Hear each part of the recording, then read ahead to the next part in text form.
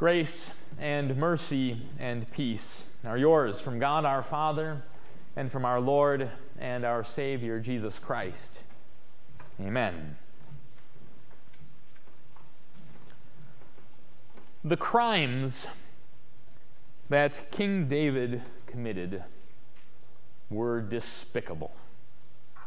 It's actually quite a shocking account in 2 Samuel 11. King David is so well remembered, so highly regarded. He's called the man after God's own heart. As a youth, he fought Goliath, trusting in God, and won. As a king, he unified Israel. He made Jerusalem the capital. He won wars against Israel's enemies. And all of that good stuff just makes it so much more jarring and disgusting when he threw it all away for a sin. He wanted another man's wife. He took her for himself. He tried to deceive and dishonor her husband. And when that didn't work, he plotted and schemed so that he would die in battle. Bathsheba became David's wife, and David acted as if nothing had happened, as if he had done nothing wrong. What do you do with a man like David? How do you judge him? We like to divide people into categories of good and bad. There are all sorts of historical figures that we do that with. You think of some of the names from the Bible. Noah, Abraham, Moses. Those are the good guys. On the other hand, you have King Ahab, or King Herod, or Judas Iscariot. Those are the bad guys. And yeah, we probably recognize that that's a simplistic way of looking at history and people. But in so many ways it works. And so we treat living people the same way. If I ask you to name a politician who is a bad person, I suspect that you would not have trouble naming more than one. On the other hand, if I ask for a celebrity who is a good person, well, there may not be as many of those, but there are certainly some with such a reputation. But what do you do with a guy like King David? Do you throw away all the good that he did and judge him as evil for his crimes? Or do we overlook the crimes and say that all the good he did makes up for it? Neither of those answers is satisfactory.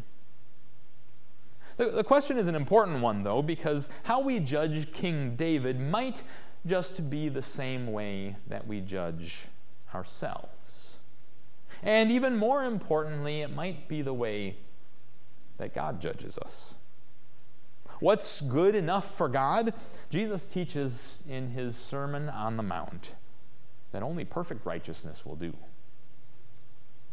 In that sermon, just before our gospel for today picks up, Jesus instructed his disciples to be what he had made them, the salt of the earth and the light of the world. And he explained what he meant by that. He didn't come to destroy the law or to do away with it. He came to fulfill it. So we shouldn't think then that God's law is unimportant, or that it's something that only mattered a long time ago, or that knowing Jesus means that we can live our lives however we want. In fact, to enter the kingdom of heaven, Jesus says you need perfect righteousness even greater than that of the Pharisees and the teachers of the law, people that everyone in Israel considered to be the most righteous you could be. At this point, Jesus might have turned to the teachings of the Pharisees. Maybe that's what the people expected him to do. But instead, he went back to God's law given to Moses. And he explained those laws in a way that the Pharisees never would have. In fact, the way that Jesus taught them was much more difficult to follow.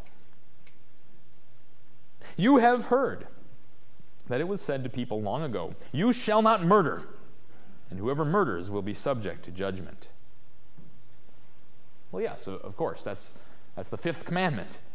for those who wish to be godly, don't murder has got to be one of the easiest commandments to keep, right?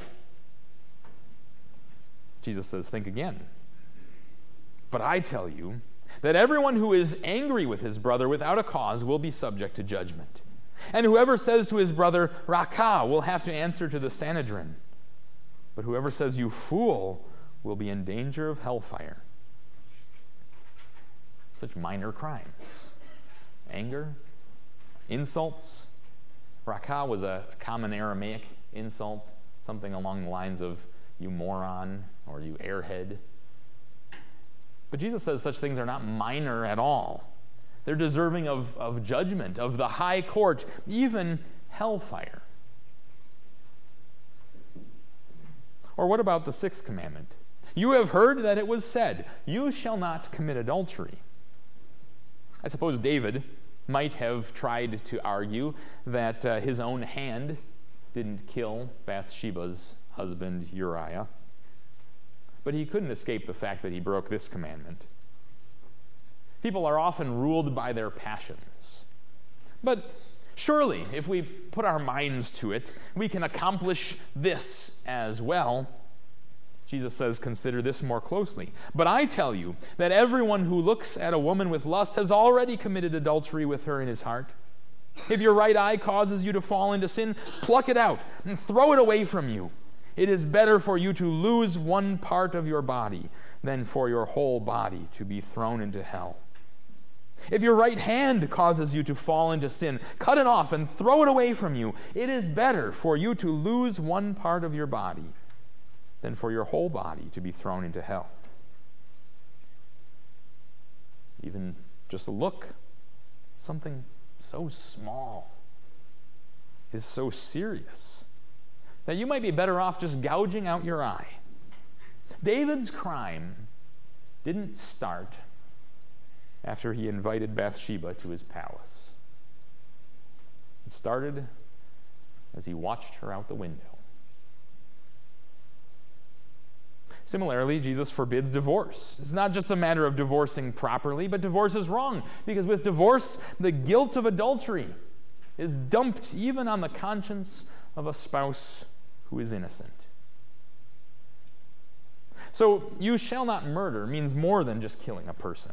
And you shall not commit adultery means more than just taking another man's wife. Jesus gives one more example of the fullness of the law. Again, you have heard that it was said to people long ago, do not break your oaths, but fulfill your vows to the Lord. But I tell you, do not swear at all, not by heaven, because it is God's throne, and not by earth, because it is his footstool, and not by Jerusalem, because it is the city of the great king. And do not swear by your own head, since you cannot make one hair white or black. Instead, let your statement be yes, yes, or no, no. Whatever goes beyond these is from the evil one. The very words you speak can be a fountain with the evil one, Satan, as its source.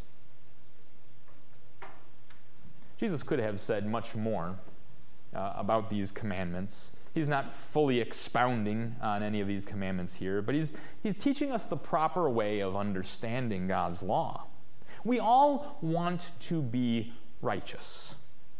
We want to be righteous in the eyes of the world, because what a terrible burden we must carry if the world considers us to be unrighteous, wicked, guilty.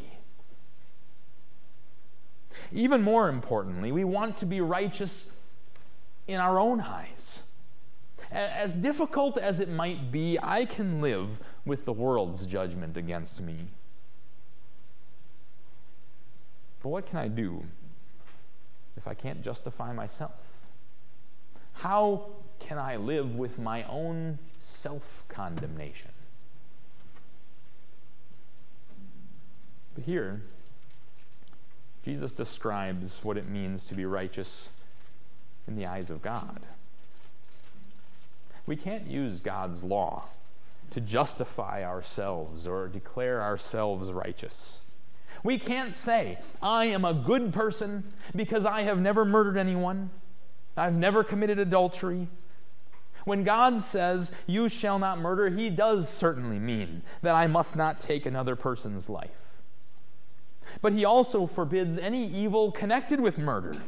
Those things which cause harm to a neighbor's body and life, even those things which are inclinations towards harming him deep in my soul.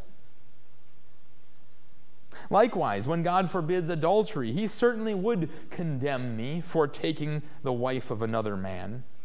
But don't think that you are righteous just because you have never done such a thing. You don't need to be the king of Israel to invite impure and shameful thoughts into your heart. King David should be condemned for his crimes. The good he did could never cover it. 1,000 victories against Goliath would never bring Uriah back to life. His most noble and most honorable behavior could not undo his sin with Bathsheba. The only solution that brings any hope, any peace, lies in God's forgiveness. We all want to be righteous. We act as if that's who we are. We cover our sins as if they don't exist. But only Jesus can take our sins away.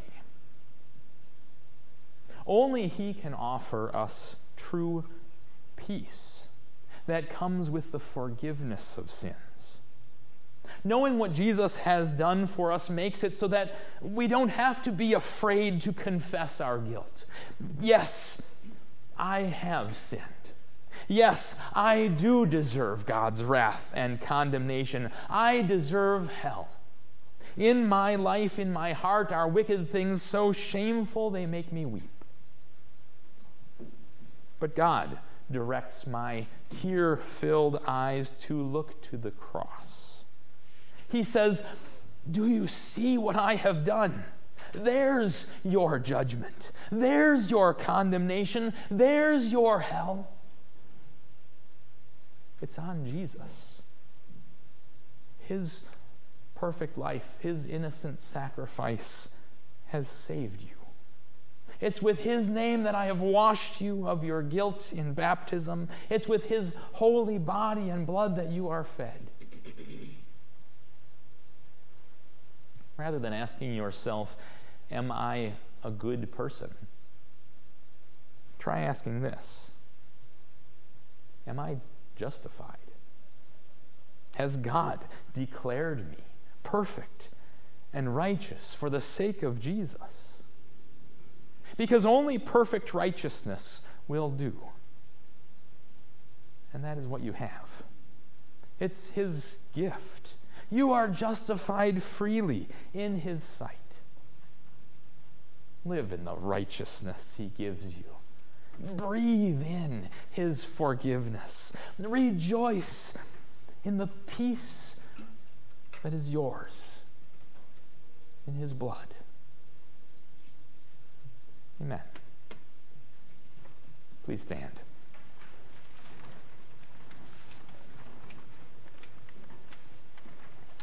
The peace of God, which surpasses all understanding, will guard your hearts and your minds in Christ Jesus. Amen.